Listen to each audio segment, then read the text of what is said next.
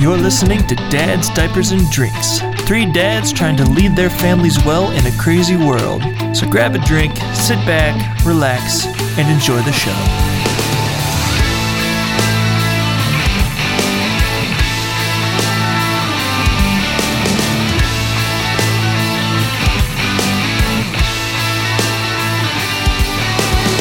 Hey everybody, welcome back to Dads, Diapers, and Drinks. I'm your host, Scott, and I've just bricked it already. Hey, I'm here. And I'm Nathan. Nathan and Jeff are here. They're both here.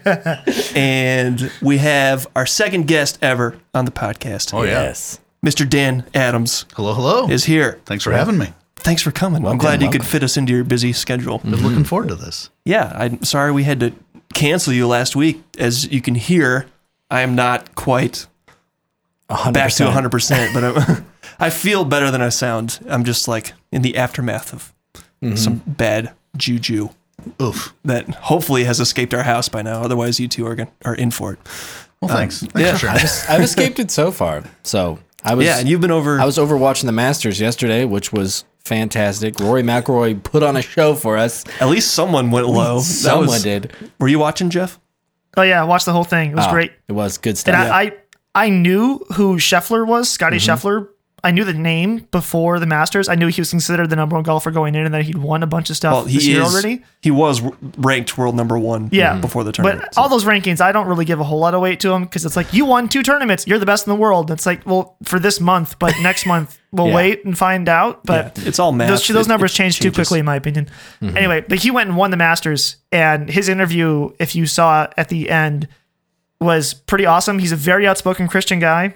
And basically said, you know, they're like, how do you keep your so young? How do you keep your head so cool when you're playing in the Sunday round of the Masters?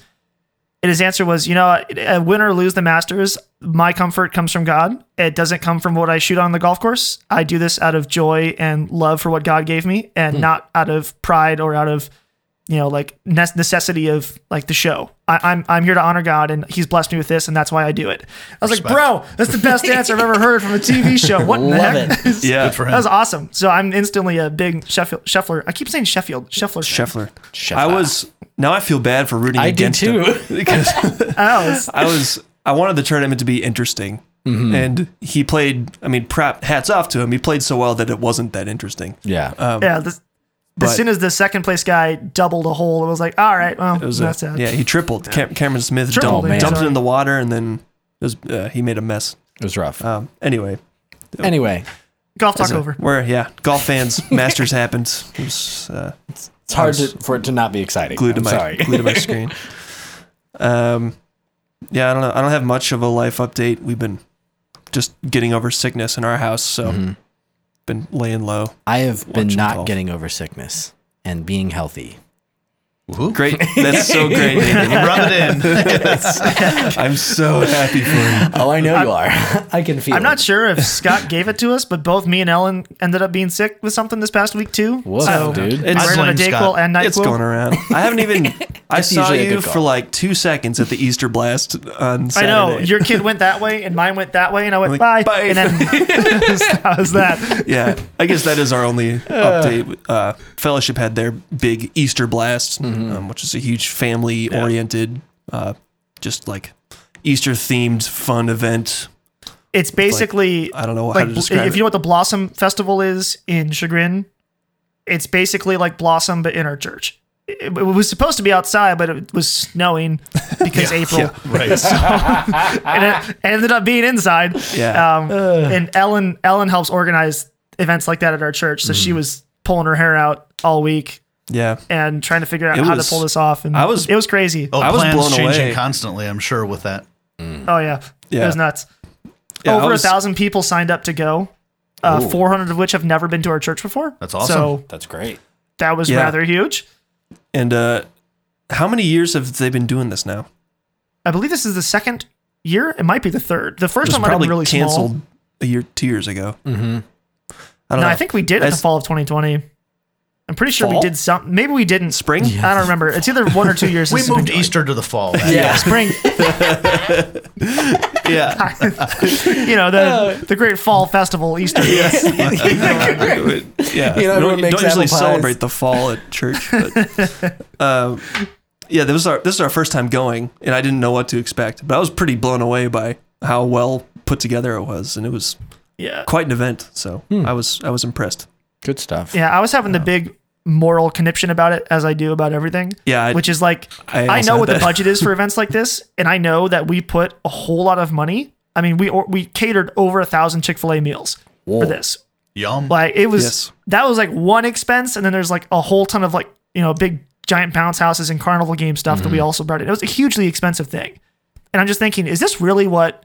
Like, I don't know. Is this what we're supposed to do? Is this the thing? I don't know. I was debating this the whole time. And then when they said like 400 people who've never been to our church came, it's like, I think that is probably... Yeah.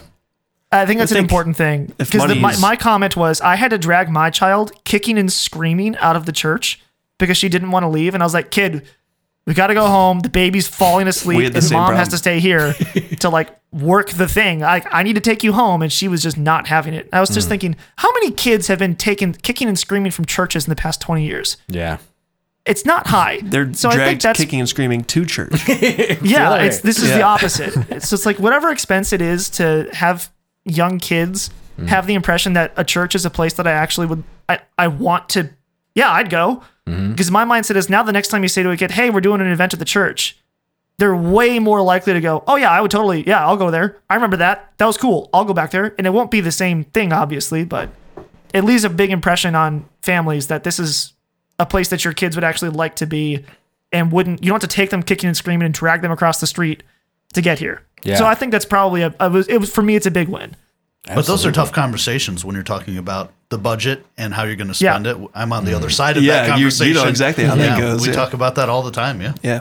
Dan's a pastor. I don't know if we said that already. By the way, I want to get into that, but before we do, I want to talk about what we're drinking because I'm very excited.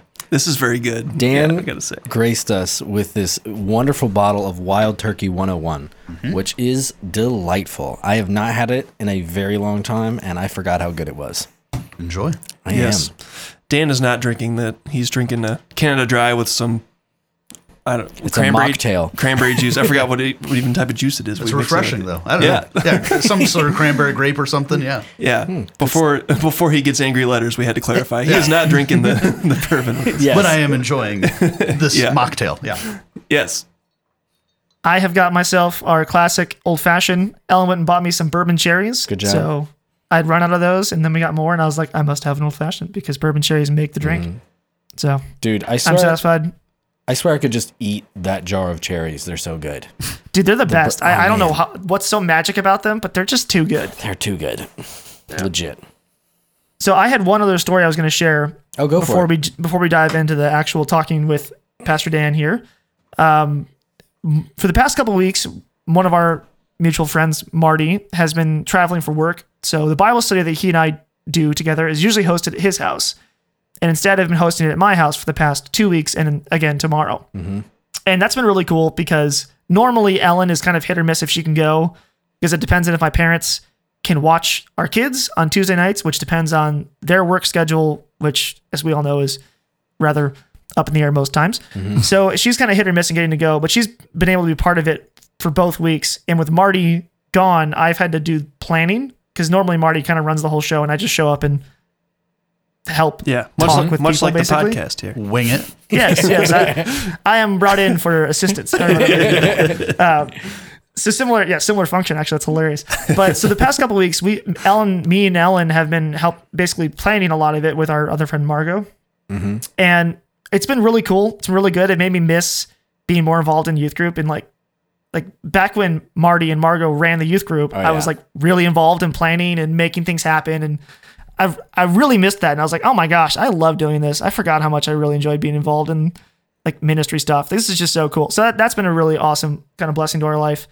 And one of the things that came up is we were having such a good conversation that one of the kids I say kids, like 22, 26, barely younger than me, said, I really wish we were recording this because I would love to be able to share this with like my other friend or my brother or something. And Ellen said, "Oh, Jeff, you should just start recording these. You could release them with your podcast or something like that." And the whole room goes, "You're what?" Oops. I was like, "Oh yeah, I do a podcast. This is called Dad, Divers, and Drinks." It is. We haven't got the picture. It's behind me. It's really there. Oh, yeah. I finally hung mine up back there. Yeah. By the way. Yeah, it's there. Yeah. So we started talking about it, and one of the guys, one of our friends, his name's Mario.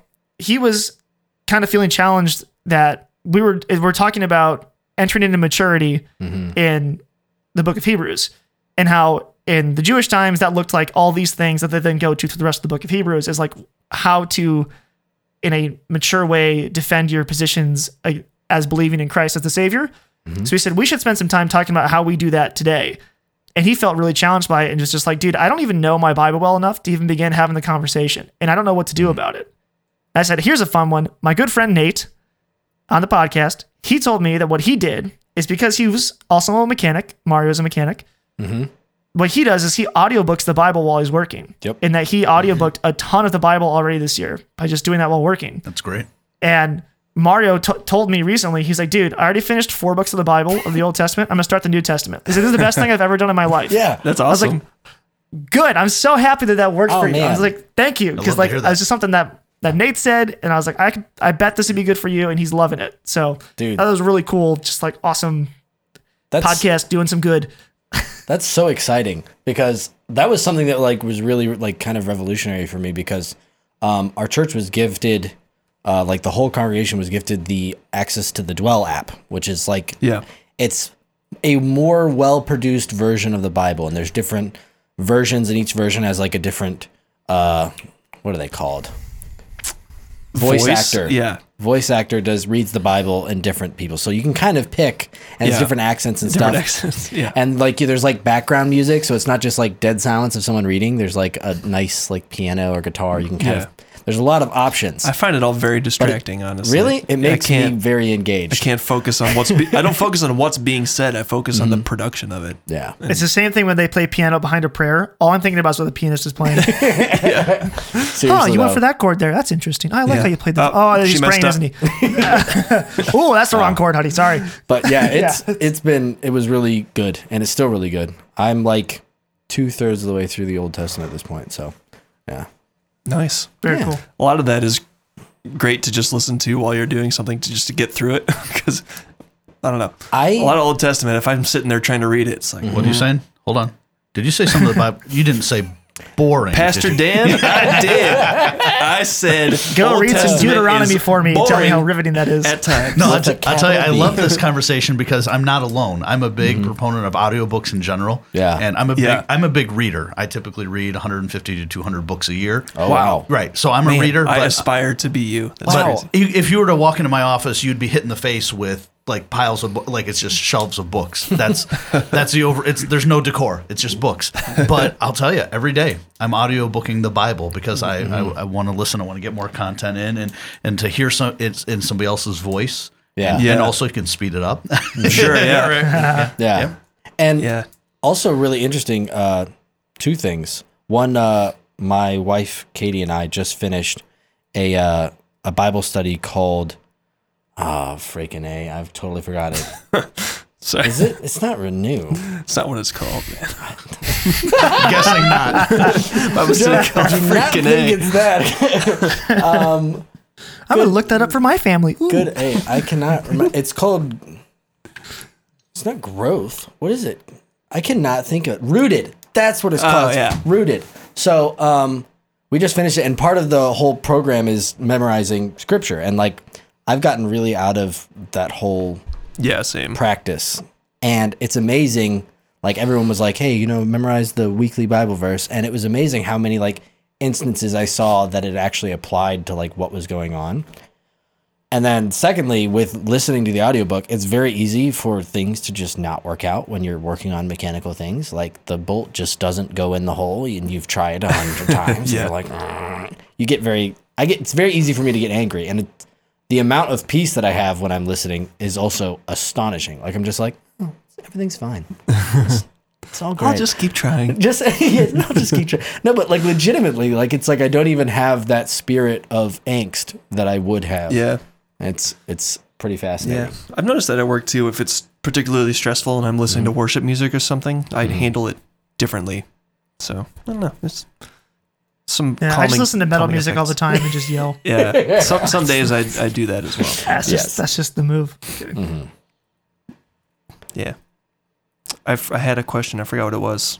I was going to say. Well, I can lead into a general dad question for our guest. Go for it. Because this was my experience that I just had tonight. So we've had a kind of we decided that we're going to draw a line starting today with our daughter, who's 2.5. Mm-hmm. The way we've done dinners up until now is we make food for mom and dad, and then we put a little bit of it on Kelly's plate, and then we usually make her something else that she will eat. So either some applesauce with some salami or ham, or a hot dog, or some simple chicken that's been like salted, whatever, and cut up. And she'll eat that stuff. And we've been doing that for a while, of like, she pretty much eats her things and she'll not touch the dinner that we made. So we decided tonight that we're going to start doing all right, Kelly, you have to try the dinner that we make. We're not just going to let you skip out on all the meals that we make and just eat hot dogs your whole life. You need to at least try a bite of the dinner that we make. And we fought with her for 2 hours. Ooh. She sat in the chair screaming, refusing to take a bite of a meatball.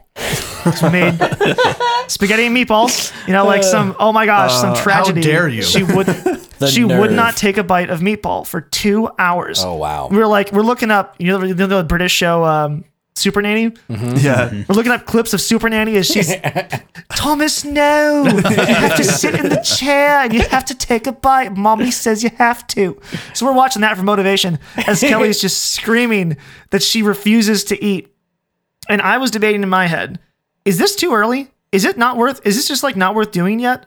Or is this the type of thing that when they're 5, you just go, all right, we're going to do this now and you'll learn? Mm-hmm. Or do you need to implement this at 2 in order to make it work at 5? In your experience, Dan, what did you end up doing with like just getting your kids to eat meals? Oh boy. So wouldn't you like it just to be that easy where you just say, here's what's for dinner and you're grateful and you eat it, and it's never the case. Yeah. You got to build that. It's not there to start. Yeah. Well, let me tell you a story in reverse. So for many years, I was a youth pastor. My role is different now at the church. I oversee youth ministry and young adults and a variety of other things. But so I worked for years and years with, makes it sound like I'm super old, but for a good long time with parents who would come pulling their hair out because their 17-year-old, their 18-year-old, their 15-year-old, their 19-year-old was just unruly, disobedient, didn't have any desire to listen to mom or dad. Because at age 16, they were deciding to put their foot down. And to expect obedience and to want to instill some sort of self-discipline. And the only thing that I can say to them at that point is, it's too late. I mean, I don't say it. I don't say that. And I don't say it like that. Yeah. But if you have had the most formative years of teaching them, you get your own way if you throw a temper tantrum, it's really hard to curb that when now they're processing it from a logical standpoint. They can throw an argument back at you. Yeah. The fight is a lot bigger than a little temper tantrum that's a screaming fit. So it's probably not about the meatball at some point, right? With Kelly. It's not at all. Right there. She likes meatballs too. She will eat it. Yeah. It's officially one of the merches. I'm making it right now. Yeah. So it's not about the meatball in that moment. And as a parent, I've had this conversation. So we have 3 daughters. One is 16, one is just about 14, and one just turned 12. So we're 3 girls, a little bit older than Kelly, a little further down the road. And we have one, I'm not going to tell you which one, who is much more stubborn is the right word than the other 2. The other 2 are compliant. Even if they don't want to, they'll eventually get around. But this other one, I have to tell her on a regular basis. Now, daughter, it is not about whatever the thing she's pitching a fit about.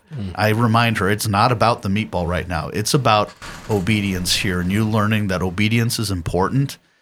And so my encouragement to you is, the temper tantrums right now at 2.5 are nothing compared to when they're licensed and can drive a car and can do all kinds of big and bad things, right? For them to build that trust with when mom and dad are asking me to do something, it really is in my best interest. So that's easier said than done. I get that. At our house, it has been hours of screaming and sitting sullenly at the table. We have at our house, and so I'm glad to hear doing that. At our house, we have what we call no thank you helpings. When we do dinners at home as a family as often as we can. And as the kids get older, that gets more challenging, but we do that more often than we don't. And the dinner table is family style, and we pass the plate or whatever it is. And if you don't want any, you still get, no thank you. I don't want that. I don't want asparagus tonight. Okay, you still get a no thank you helping, whether it's just one strip of asparagus or whatever. And you're not leaving the table until you eat that. You don't have to like it, but you have to at least experience it. And yeah. So my bigger question inside of that is at what point is it detrimental? At what point is it beneficial? So with a 2.5-year-old, my one thought I had is maybe she just doesn't quite comprehend what's going on well enough. Like when we say, Kelly, you can't leave until you take a bite of this. She was just so hysterical. At first it was like, she just says, no, I don't want dinner. You're like, no, you have to have dinner. But by 45 minutes into this, she was just like screaming hysterically. Sure. And I was like, I don't know if this is beneficial anymore. I feel like I'm just causing like a problem. Emotional scarring is happening. Right. Yeah. Like at what point is this like, all right, this isn't worth it anymore. Let's just put her down, give her a freaking hot dog like she always has, and we'll just try again tomorrow. Yeah. Like, is it the type of thing where when you give in like that, am I going to build a habit of, oh yeah, now she'll just fight me for 45 minutes and then get a hot dog? Or do I really need to stick that out for 2 hours if it takes every night for the next month until this is over? So I don't know. I don't know Kelly, but it depends. It depends on the kid. Yeah, I would say so. You're in the best position to know is if this fight's worth it or not. And the fight again isn't about the meatball. It's about helping her learn how to react and respond appropriately to authority. She's going to have authorities in her life, all of her life. You go to work, you can't just pitch a fit when you don't like what the boss tells you or whatever. So, but also she's not going to learn the lesson 2 hours in of screaming and being red in the face and a raging headache because emotional scarring is setting in at that point. Yeah, but that same meatball can be served for breakfast tomorrow. Right? Because that lesson still needs to be learned. I got them in the fridge, man. Yeah, that's my lunch tomorrow. I'll spare one. The devious laugh. I love it. Yeah. I'll tell you, that's hard, though. I have had this conversation. Kelly's too young for this conversation, but I've had this conversation with my daughters, and I tell them, you have to know, what battle you're fighting. But I've said, in this contest of battles, because I'm your father, I can't afford to lose this. Not because I need to win, but because I want my child to learn a principle here, that there are things, my child, all three of my kids profess Christ as their Savior, which is a wonderful blessing to me. And if they're going to be obedient to Christ, they believe the scripture that says children obey your parents. They don't always like that, but they believe that's true. Right. And later in life, even when they're not children in my household, the scriptures are still true that they have to honor their father and their mother. And they have to learn to navigate that. Well, it's my duty it's our duties as fathers to help them learn that. And sometimes those are easy lessons and sometimes those are hard lessons. Yeah, that's tough. Terrible Twos is called that for a reason, isn't it? Right? Yeah. That sounds pretty terrible. I'd say it was the first time where I felt like Alan kind of said, all right, Dad, you have to be the authority here. And I was like, okay. All right. This kind of sucks. Here we go. That was one of the first moments where I really felt like, all right, I need to do the discipline in here and I got to stick with it and not bend. And that's why I'm really questioning myself of like, I don't know. I didn't bend, and I'm like, I don't even know. Maybe I should have. I don't know. After 2 hours, maybe. Can I tell you another story? Let me tell you another story. Go ahead. The same daughter who struggles with obedience. She's very bullheaded, very strong-willed. And I tell her, I try to build her up and encourage her all the time. I tell her, people are going to follow you. You have a strength of will, and people will follow you. Choose wisely where you go because they're going to follow you. Use that power for good, not for evil. Yeah. So we talk about obedience regularly.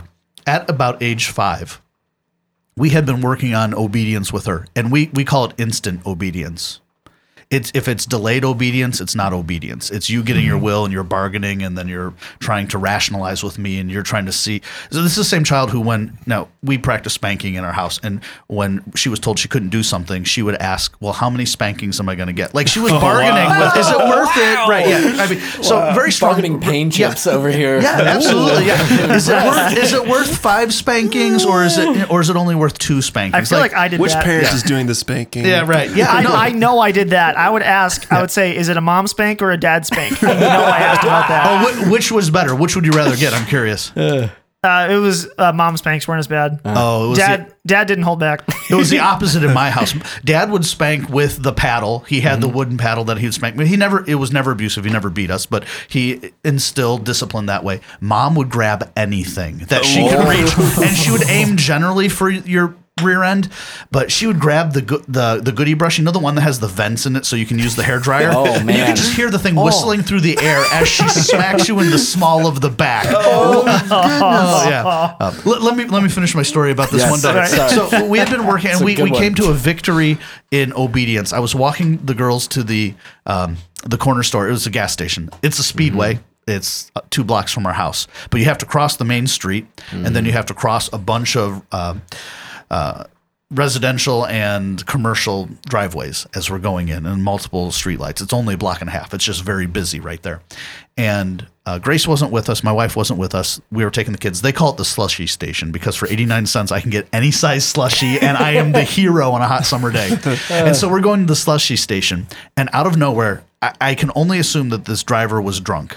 But this one daughter was probably about 15 feet ahead of me, outside of my reach, and this driver just careens across from the opposite way, 3 lanes of traffic, and is heading in a split second is going to hit my daughter if she doesn't stop right now. And I think she was on a scooter. I can't remember. It's been long enough. But I just yelled out her name, stop. And I am so grateful that we had practiced instant obedience because had she not stopped, there was nothing I could do. I could not Superman to her. I could not grab her out of the way. I couldn't get between her and the car. And if she had not stopped, she would have been a speed bump. My gosh. So there is hope. Keep working on it. It's a lesson that's learned. And boy, I'm grateful that as stubborn as she is, that we had been working on that for years. Well, that's a factor that I like when it comes to obedience that I think about, that there's this aspect exactly of like what you were talking about, where it's not even a matter of, should I continue this fight to some degree? And it's like, no, you have to win.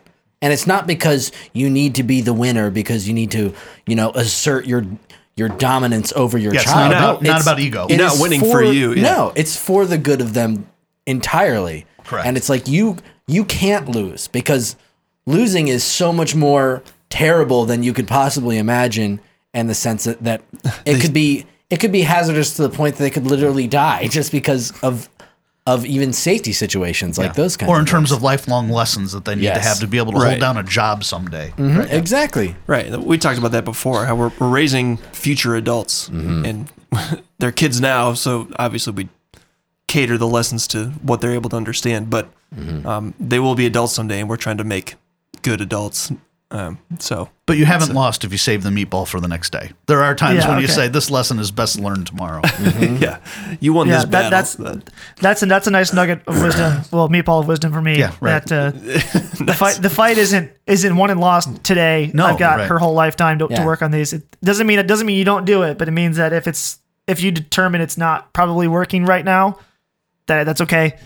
We'll do it. We'll try again tomorrow. Yep. Teachable moments. That's what you're looking for, those teachable moments. Yeah. So I have a question for you, Dan, kind of related to what Jeff was talking about. So Davis is he's 15 months old. Getting big. He understands what the word no means, and it doesn't even matter what he's doing. If we just say no, he's instant screaming, instantly upset. So I'm finally at the point in my parenting career, if you could call it that, where I'm like getting really angry at the kid. Like, not just is for his defiance, not for just him being a frustrating baby at times. Like I can tell he's actively like trying to defy what we're saying. Well, sorry, I don't want to interrupt you, but even yesterday, I saw him literally laugh in your face. Like, you literally told him no. I was worriing. And awesome. he went like You that kind of jerk. laugh too. And you're like, what? I couldn't imagine being in that moment. Well, he started grabbing Kelsey's hair, and he's pulling. I actually wore this shirt yesterday. He's pulling on my buttons, and I'm like, stop pulling on my buttons. I grabbed his hand, and now he's throwing his food. And every time we say no, don't throw your food, he looks at us, grabs his food. He like slowly he's about to throw it again, and then we're like, all right, you're done. And we pull him out of his high chair and we put him on the ground. Then he starts wailing. So it's, we're getting to the point where he's aware of what he's doing and he's starting to defy us. So I guess I'm wondering, at what stage in your kids' lives were you the most angry with them? Or did they drive you the most crazy? Yesterday? No. I think kids need to come with a warning label. You have no idea how much time you're going to spend consciously allowing them to scream about something, a problem or a mess or a fit that they themselves have created, right? Yes. Yeah. And just, do I save them from this or not? Let them wallow in it. Yeah. So for our kids, and I can only speak to our kids, and I can only we have not unlocked the boy code. We only have girls at our house, so I can't speak to the Davis he kind. But for us, there was, I think, boy or girl, they're probably pretty similar at 15 months. At 15 months, yeah. So there was 18 months for each of my girls, pretty much. There were some things that started to happen. There was a huge growth spurt developmentally for them where they started putting things together differently and responding different. Up until 18 months, they almost only needed mom. And I was just a guy who lived in the house. Yeah. They didn't need me for anything. I loved them. I think they liked me. They were aware of me mostly. At 18 months, at 18 months, they started interacting with me, and we love that. But discipline is small things at that point, and they don't have words to articulate what, and they don't understand all the time the rationale behind it. So this is not a good number that you're going to want to hear because it's a ways off. But 17 years old. No, I'm kidding. No. At 3 years old, they're rationalizing a little bit more. It's not the same. And there's bargaining that goes on. And by the time they're getting to kindergarten, which is 5, 6 years old, they're preparing to learn discipline that's expected out in society. Sure. Yeah. So that takes time. It doesn't happen overnight, right? And so the consistency in those teachable moments to look for them, but also to remember we've been called as fathers specifically not to exasperate our children. And so I have to constantly keep in check, what are my expectations for my kids? Now, I'm not suggesting that your expectations are unrealistic. That has been my experience, though, too many times, where I expect A+ behavior for a 17-year-old for my 6-year-old child, right? And that's not realistic. And so my child at this age, what is realistic age-appropriate behavior for a 5-year-old or for a 3-year-old? I have to do the research to know what that is. They didn't come with a manual, but there are good books that talk about what are, and I could give you a couple of resources if you're curious that talk about each stage, at each age, and what kind of challenges they have, and what kind of what's their mental development and their psychological development and all of that, which is really an interesting study. I'm no expert in that, but it was helpful for me because I have to keep my expectations in check. Otherwise, everybody's having a bad time because I'm demanding a certain level of behavior from them, and I'm disappointed and they're frustrated because I'm expecting them to reach beyond what they're able to achieve. Right. Yeah, that's something I think I've been really good at, actually keeping my reactions in check and keeping my emotional what I want to say or how I want to outburst, like keeping that in check, because I honestly don't know. I'm pretty ignorant about what to expect, so I'm like I would rather underreact than overreact, so I'd like suppress everything. Well, I don't have anything revolutionary to say here, but when it has been for our children, what we have done, we use both the carrot and the stick. We want to give them all of the good things, but if you're disobedient, those things can disappear. I mean, our kids are not neglected, but all of the things that you enjoy right now, if you can't have appropriate behavior, you're going to lose all of those things until you can learn that. And that helps. But at Davis's age, it's a little bit challenging to take away your blocks. I'll go chew on something else. Everything is a toy. It's all the same to me. Right. Yeah, absolutely. He's been. Never mind. No, that's something that I've always thought about, and it's really, I feel like it's super difficult to have the appropriate perspective of what is appropriate behavior, because it's so easy. You see some kids that are just so naturally well behaved that you're just like, oh, so you exist, and you're like, oh, so that's the new standard for every kid. But it's like, that's so unreasonable. You can't expect every kid to suddenly be like, oh, I am just I'm a savant of language at 6.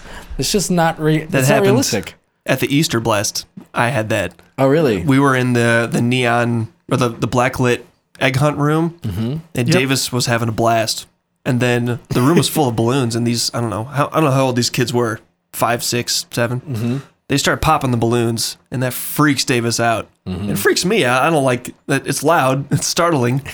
So I was like angry at these kids, and Davis is starting to scream his head off. So I'm like, all right, we're going to take Davis out of here. But I don't know. Everything in me wanted to scream, like, why are you doing this, kid? Why are you popping balloons? Why do you think this is a good thing? And where are the parents? Yeah, where are your parents? Grace and I say that all the time. Where are the parents? Because not everyone who is a mother and a father is actually actively parenting. Yeah, it's true. Yeah. It's a shame. But there's your chalk it up to like, it's a 6-year-old boy. Yeah, that's what I was like. They pop balloons, I don't know what to man. expect. Yeah, I was like, kids are probably just having fun. I don't know. Maybe Davis will be that same punk kid someday, but I will probably be in there with him and pull him out. I don't know. I don't know. At least you can hope. I hope so. I hope Davis is a good kid. I'm going to make him a good kid, dang it. I'm going to do my best. So we can move. What? Go ahead. I was going to move on from parenting talk and move into a different topic. Go for it. All right. Marriage. I highly recommend it. Marriage. Good. Big fan. Big fan. So, yeah, all three of us are married. Jeff and I have kids, and it's been interesting navigating a married relationship once a kid is part of the equation. Yeah. So, I guess, and I know you do a lot of premarital counseling, or do you do premarital counseling or marital counseling? Yes. You do. Yes, you do it all. Okay. Yeah. As a matter Terrific. of yep. Yeah. You did our premarital counseling. I don't know why you even asked I the did. question. I was there. Do you remember that? I remember that. Do we Was need I to there? do we need to revisit that? You said. I remember some things you said. Well, for all the listeners and viewers, I think I've married 2 of you here. Yeah, you Right? have. Yeah. Been involved in the process for 2 of the 3. It's correct. Yeah. That was an embarrassing moment. Well, good thing it's recorded. We do have remedial courses for those who can't remember. Oh boy! For those who can't remember pre-marriage counseling, we have marriage counseling. Because your wife does remember. Don't worry. She does. Locked in there. So, how often in counseling sessions are kids part of the issue in a marriage, Or at least called out as the issue? Like, oh, it's the or kids. difference in parenting styles, or In their marriage, that hasn't been something I've encountered significantly. Now, I'm not a counselor outside of the church context. Sure, yeah. And if somebody was having significant marital conflict issues, I would be referring them out to a clinically trained counselor. Gotcha. So I, not that I avoid that, but I'm not particularly skilled at that. And within the context of my church, I'm primarily working with younger couples who are on-ramping toward marriage. So pre-marriage counseling and some of the education and training that comes with getting ready for marriage, that's where I spend more of the time. Okay. And the areas of conflict that I encounter more regard finances or intimacy issues that crop up. Outside of that, there are all kinds of parenting issues that come up, but not as a conflict within the marriage, but as we don't know what to do with our kid. Can you help us? And that's a little bit different. At least they're wanting to team up as opposed to the kid being the wedge in the relationship.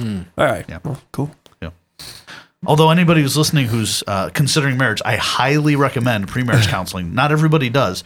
You have to spend a ridiculous number of hours to get your driver's license. You have to do like, what is it, 8 hours of in-cars and 50 hours of driving and then 24 hours of classroom. But you can just go get a license and get married today with no preparation. Pretty easy. For the most important relationship on earth. Let's prep for this a little bit. And Right. Yeah. It's a big deal. I had to have 1,900 hours of training to become an A&P mechanic. So I think you should have a fair bit to be married for the rest of your life. Right. If you want to be happy and it be satisfying and not riddled with all kinds of conflict. Absolutely. Yeah. Right. Yeah. And it's interesting, though, specifically on that topic, is that there is a pretty wide diversity of what that means. Because I know some couples that have gone through marriage, like premarital counseling, and they're like, yeah, we did like 3 sessions, and it was like an hour or 2 total, and that was it. And like mine was extensive. It was like 16 separate sessions. Some a couple people have hours more long issues. each. Oh. No, but it was like the program that they had set up. That's not the standard, Nathan. Yeah. Okay, good to know. Glad I ousted myself on a recording. Scott, you and I can just Nathan, you guys got to come back next week too. Actually, you should come back the next 8 weeks. I think we all need counseling after this. That's interesting. When I sit down with a couple for the very first time, I will say to them, I anticipate probably 5 to 7 counseling sessions, and different people do it differently. That's how I do it. And they want to know, well, how many? And it depends. We're going to be talking about some things. We might find some hot topics that we need to explore a little bit more for the health of your relationship that you dig down in. And you wouldn't want to, just skate on over those. You want to take some time to find some health in that area. Absolutely. Yeah. So I'm curious, in your counseling experience, what have been the things that you've seen that have made marriages struggle primarily, and what are the big takeaways basically when you see struggling marriages? I know you've said financing, you've said intimacy issues, right? But what are the things that we can do now to make sure that we don't fall into these things? Yeah. Well, you guys, all three of you have a lot of very positive things going for you. I mean, you have a faith community that's surrounding you. You're involved in a community group with your church, right? So having that built-in encouragement and accountability to have other people who are doing life with you, that's really helpful.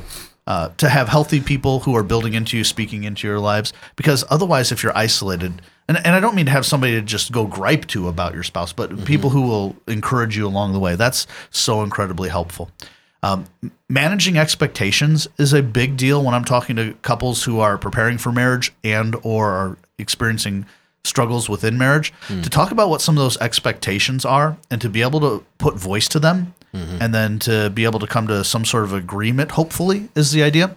So, boy, I'll tell you, intimacy is an issue that people just assume because we're 19 and in love, we will always be on fire for each other. Well, yeah, probably you'll want that, but that's not always the case, because enter in a slobbery, pukey, diapered kid, and all of a sudden the romance level could just go.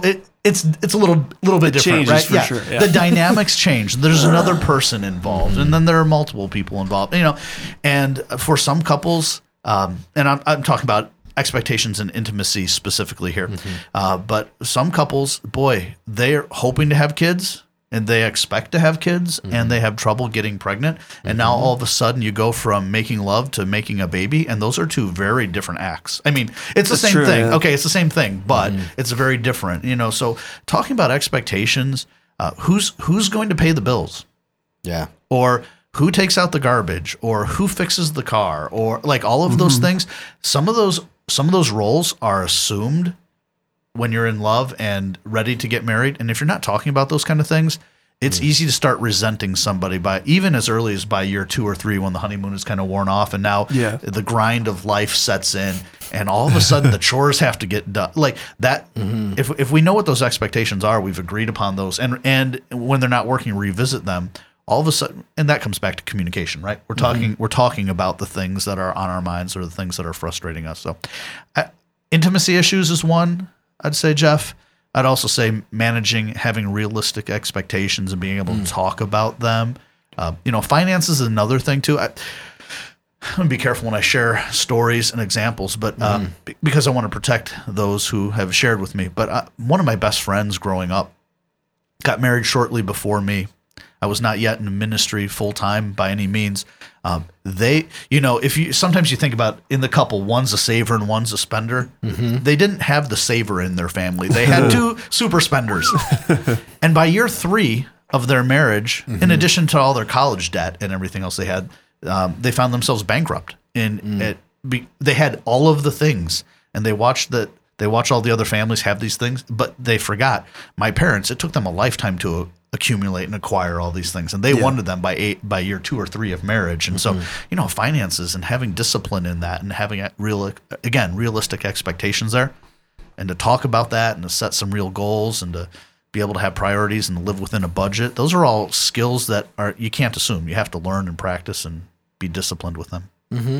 I know in my pre-marriage counseling, we did like a stress test thing of like what things are, or I forget what exactly it was called, But basically, what things do you have unrealistic expectations for, and what things are you most stressed about? Mm-hmm. And my most stressed thing was finance at the time, because I was young and I didn't really have the most secure job. And I remember being just unbelievably stressed about money. And I was super stressed about that. And it was definitely the biggest burden on me and my family, which was just the two of us at the time, for the first probably 3 years of our marriage, was just constantly being like, oh my gosh, have I screwed up? Have I made the wrong decisions? Am I totally bankrupting myself? Am I leading not only me, but now my wife down a dumb financial path? Have I totally tanked us? Mm-hmm. It was just like constant stress in the back of my head for like a couple of years.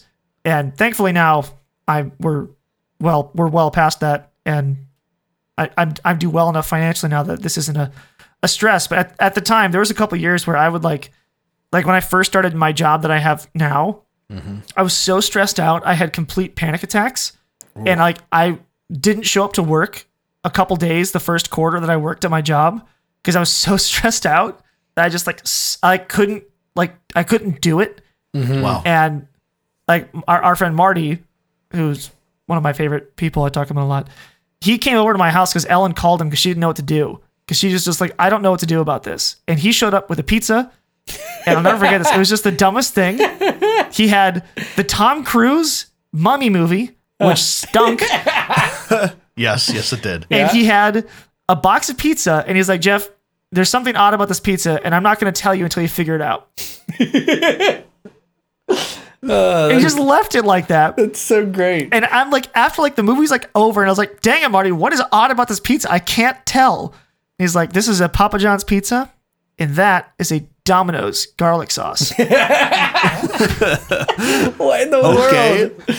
That was his thing. And there was no point to that? Nope, that was the whole thing. And all right. So it was just to say that was like what I needed.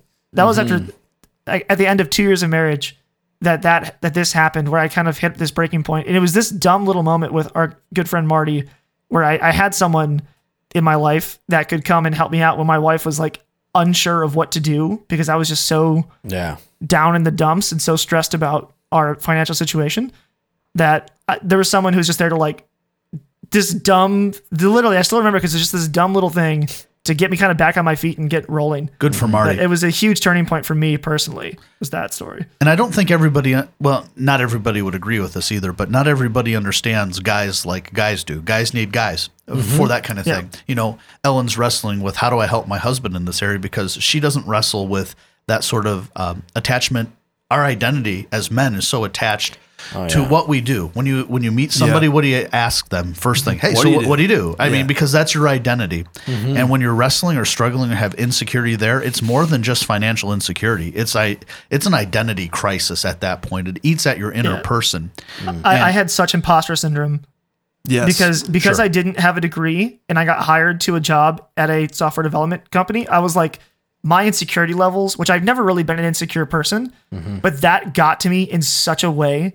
I was just so lost. I was like, I just couldn't deal with it in such a way that I've never experienced before. I was just at home and I was like, I can't get myself to go to work. I feel like I'm a fraud.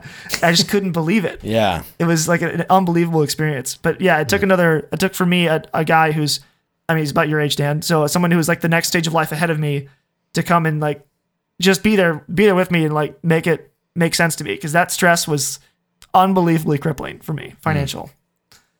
Yeah. I actually have a question. I think we've actually talked about it, or it may have been on one of our podcasts, but I feel like you have specific insight into this, Dan, is at what point does my ministry become disrespectful to my family? Or like at what point does, like our faith is, at least for me personally and my understanding, it's like the most important thing fundamentally, a relationship with Christ. But at the same time, we're simultaneously called to lead our families well. So it's like, at what point can there be too much overlap of importance when it comes to ministry as a whole, or just time spent at church? Like, oh, I'm spending all this time, like for Scott and I, it's like, oh, you're spending time on tech or with the band or something, and you're not actually I mean, it may be admirable, but like, at what point is too much? Yeah, to some extent, too much of a good thing. Yeah, yeah. Like you were just saying, as guys, we pour our identity into what we do. So I guess as a pastor, I feel like that could be an easier trap to fall into in a way, because your job is ministry. Yeah. So yeah, how do you balance that with your career and your family? Yeah. So balance is a tricky word. For me personally, I think I'm doing pretty well in that area. For the most part, you have to ask my family if that's true. But I think I'm winning mostly. And I'm not saying I'm crushing it there. I think I'm on the positive. I'm playing 500 ball at least there. It's pretty good. But it's a constant struggle every day to prioritize. And so, again, that word prioritize is so important because God has spoken about some of the priorities, right? And God, my relationship with Christ, my faith is most important to me. And my God needs to come first. He deserves that. He's primary. He's number one. And I think we share that value in this room, on this podcast. And then comes family. And it didn't take very long until Genesis chapter 2, verses 18 through 24. Sorry, it's going to get preachy here for a second. But there is, long before there was even in-laws, I mean, it's Adam and Eve. He had just got done creating Adam and Eve, and this is before the fall. Everything is good, and he says, but you will, I'm going to misquote it, but you're going to leave and cleave is the passage. You're going to cling, you're going to leave your mother and father and cling to your husband and to your wife. And so there's this idea of families of origin and families of creation. And every time a couple gets married, there's a family of creation. A brand new family has been created, and there's a priority there. Now, my priority isn't to my mom and my dad. My priority is to my wife and any future kids. And now my attention span gets even more challenged. I have 3 kids, right? So now I don't just have the priority of a wife, but I have the priority of 3 kids who, and I was reminded early on in ministry by somebody who was mentoring me. He said, nobody else can husband your wife. Lots of people can pastor this church. Yeah. I was so grateful for that advice. That's good stuff. And so I'm the only one who's in professional ministry here, so I understand, but I think the principle is still true, that my wife doesn't need somebody to pay the mortgage or fix the car. She needs a husband, and I need to be present regularly. She can hire all those other things out. She needs that companion. I committed to that. I should stick with that. So I don't know what that looks like in number of hours, but she'll be good to tell me. We have good communication, and she'll let me know when that's out of bounds. And we talk about that. How many nights out a week is appropriate? Yeah. And if this week is out of control, then what does next week look like? We talk about that. My kids don't get a say in the matter so much. I mean, they're kids. They just know they need their dad. Yeah. And nobody else can parent my kids. My kids need, you guys know that. Girls need their dads. Boys need their dads.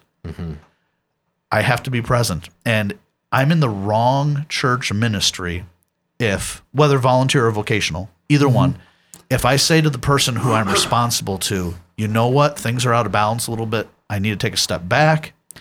And I mean, I'm not bailing, but I need to take a step back here because my family needs me here for this right now, or I need to reprioritize. And if they're not concerned about the health of me and my family, they're just using me. Yeah. I can, in a moment's conversation, if they're just using me and what they can get out of me, that's not what ministry is about. Ministry is about serving, right? Absolutely. And so if I say, hey, I need to reallocate some of my time here, and they're not concerned for me, boy, it's probably time to start having a different conversation about about what's my involvement here. Fortunately, I've been in places of ministry where that's hasn't been the case. Everybody's been very supportive but I don't know I think that answers your question, kind of. Yeah, I think it absolutely does. But God first, family second. Yeah. Good stuff. Dang. It's been tough in the early going of Davis's life, where I feel like our marriage, well, I've said this before, like our marriage was put on pause because we're just trying to figure things out. And it's been, especially recently, like when people start getting sick, and like this past week, we've all been sick, and Kelsey got particularly sick. So it's been like, she just like shuts down by, like, as soon as Davis goes to bed, she's gone pretty much. So I've been like having every evening to myself, and I've found myself like kind of enjoying it. Like, I don't know. It's, do you feel guilty about that? Yeah, I do. You don't have to. I don't know. No. I said this before. I've said this before on the podcast too. Yeah. I was like, I know Kelsey doesn't listen, so you're safe. Secret safe. Oh, I hope she doesn't listen now. No, so if you'd been paying attention in pre-marriage counseling session 2, you would have heard. Were you there?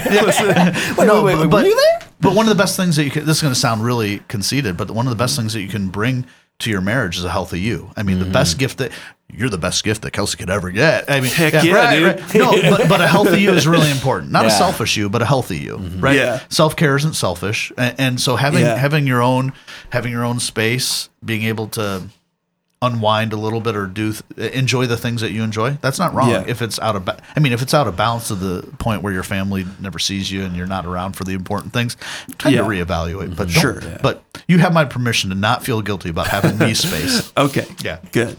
Because I found, at least in our marriage is almost 3 years old now. We've almost been married 3 years. I enjoy, like, it doesn't bother me for us to be spending more time apart as much as it bothers her. Like, I'm very, very content to be doing my own thing. I think that's a dude thing. I'm not going to lie. It might just be a dude thing.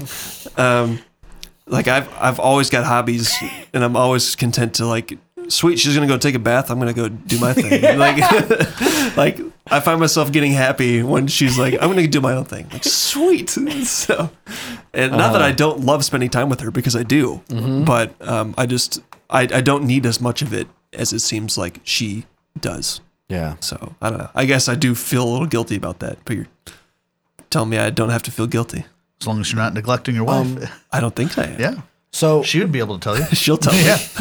To speak to that, I feel like it's very easy for me to have a similar situation. Well, to earlier to what you were talking about, but like at one point, I mean, have you listened to most of the podcasts or all of them? Oh yeah. Sweet. Okay, so you've listened to our miscarriage podcast. You know at least Katie's and my story to some extent. Yeah. So, going through that whole experience and like, hey, we were on the track, we're going to have a kid and all that, and now we're still back in the stage of, we're trying to have a child still. I think it's very easy, at least it's very easy for me to feel like we're very focused on this goal. And so in the same way of like, oh, we've had a kid now, it's very easy to put the marriage on pause. I've had that very similar thing, and Katie and I have discussed this, but it's like, it's very easy to have like, okay, we're really focused on this thing. And so it's like, we can kind of put, date night on the back burner because, we've got all these other things to do, but also, she's got medical appointments. It's just like the new focus is that thing.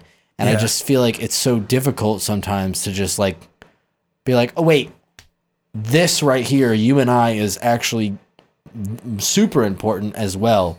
And not just be like, we're focused on this goal, in a very unidirectional manner. Yeah.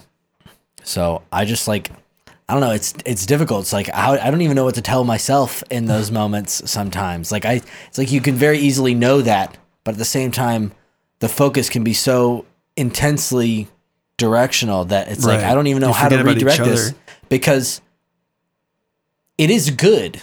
Like our desire, like I know that it's very easy even the Bible commands it. It's like, hey, go and make more disciples and make nations and spread over the earth. It's like, yeah, we're like, maybe we're trying. It's like, we're trying to do that, And it's like even the really good things that are like, you're supposed to want this. It's like, I know that like, it's like, maybe it's not God's plan, but from right now, my perspective, it's like all the signs point to yes. So it's like something is not up here. And it's very easy to like, feel like this is the only thing that matters. I guess that's the best way to put it. And it's like, I know that's unreasonable, but like, how far can that even go, really? I guess that's a really complex question. Sorry. Yeah.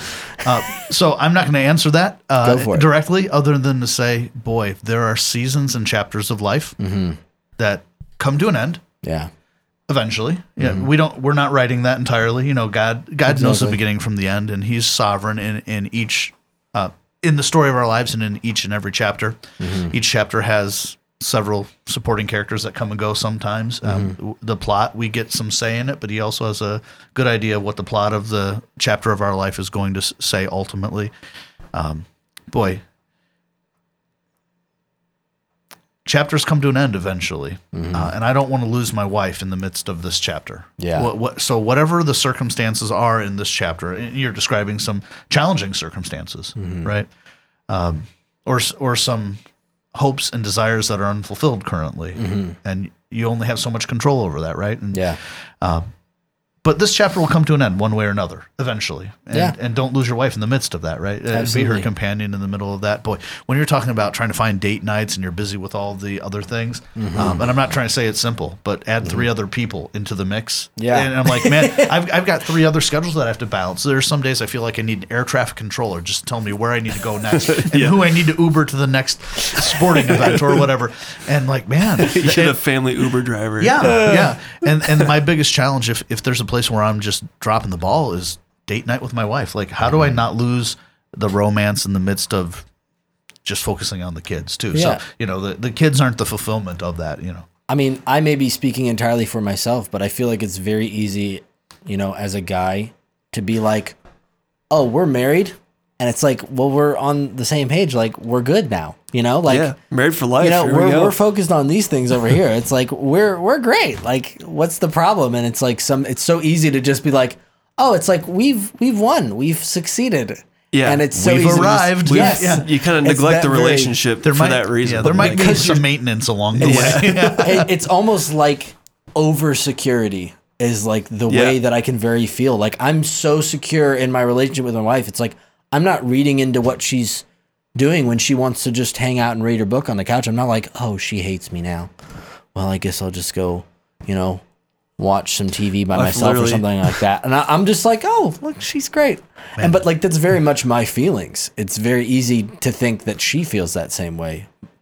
I'm really grateful that for my wife, if we're not in alignment, she'll let me know, and she does it in a gentle, kind way. But she's not shy about it either. Yeah, and I can be really dim-witted sometimes to not recognize that a little more maintenance is needed here in the relationship, and she'll let me know that in a gentle way, which is helpful. That's why I was saying Kelsey will let you know if hey, do you mind if I have an evening where I'm working on my stuff down in the sound room or whatever?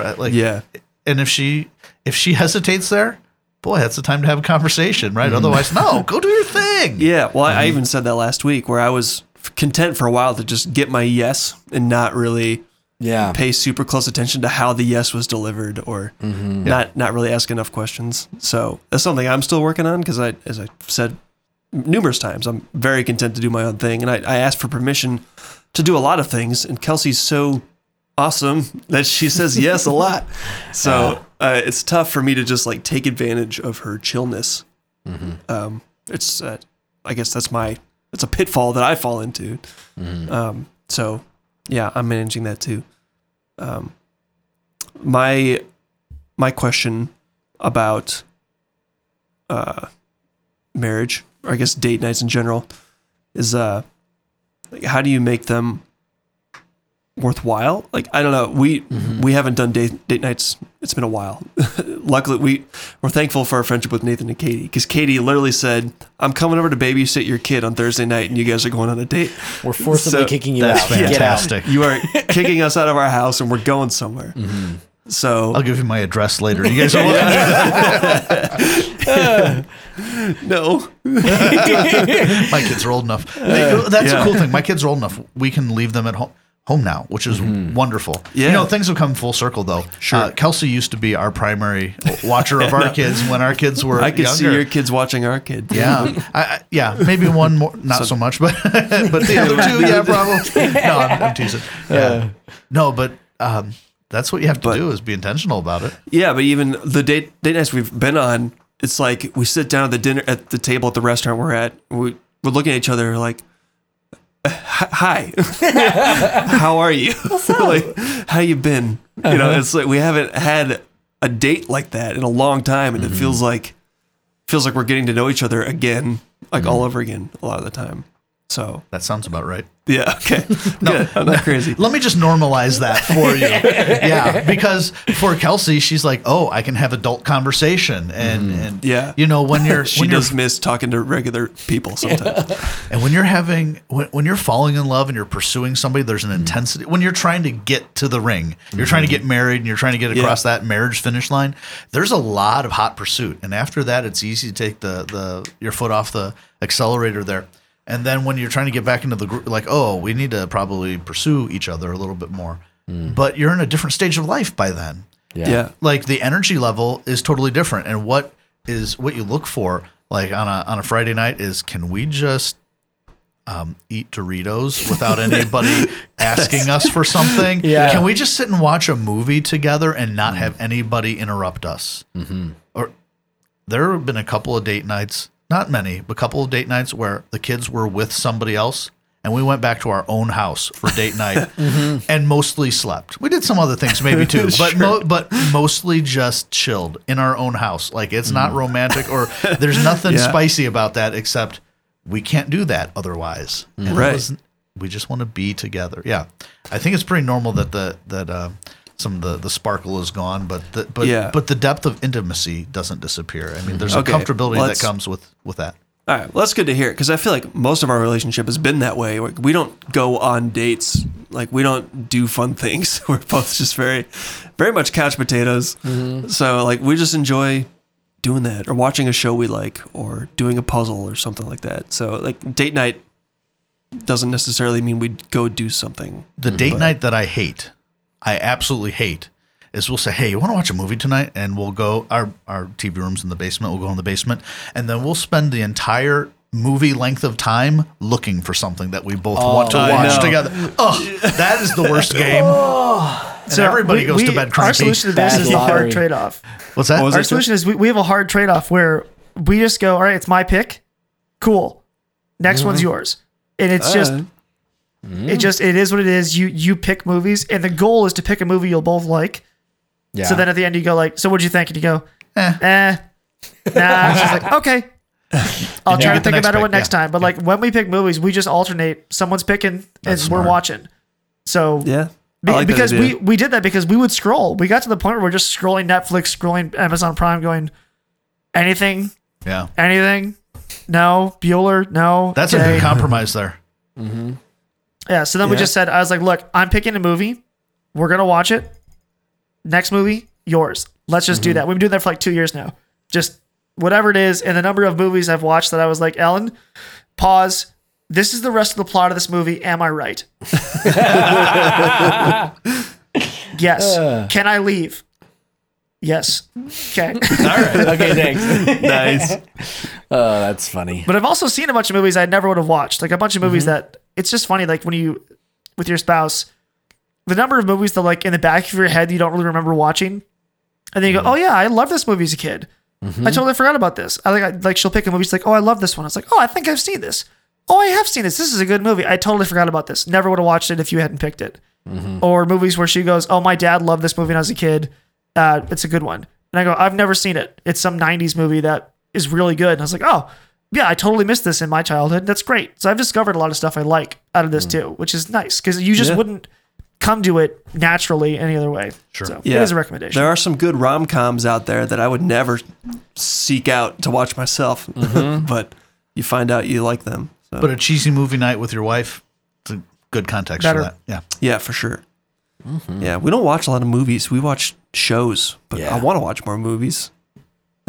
So we went on a big show tear where we were just watching nothing but shows, and then we basically stopped and said, "Let's watch movies. Let's be done with this. Let's watch movies." So the first thing we did is we watched the entire MCU start to finish.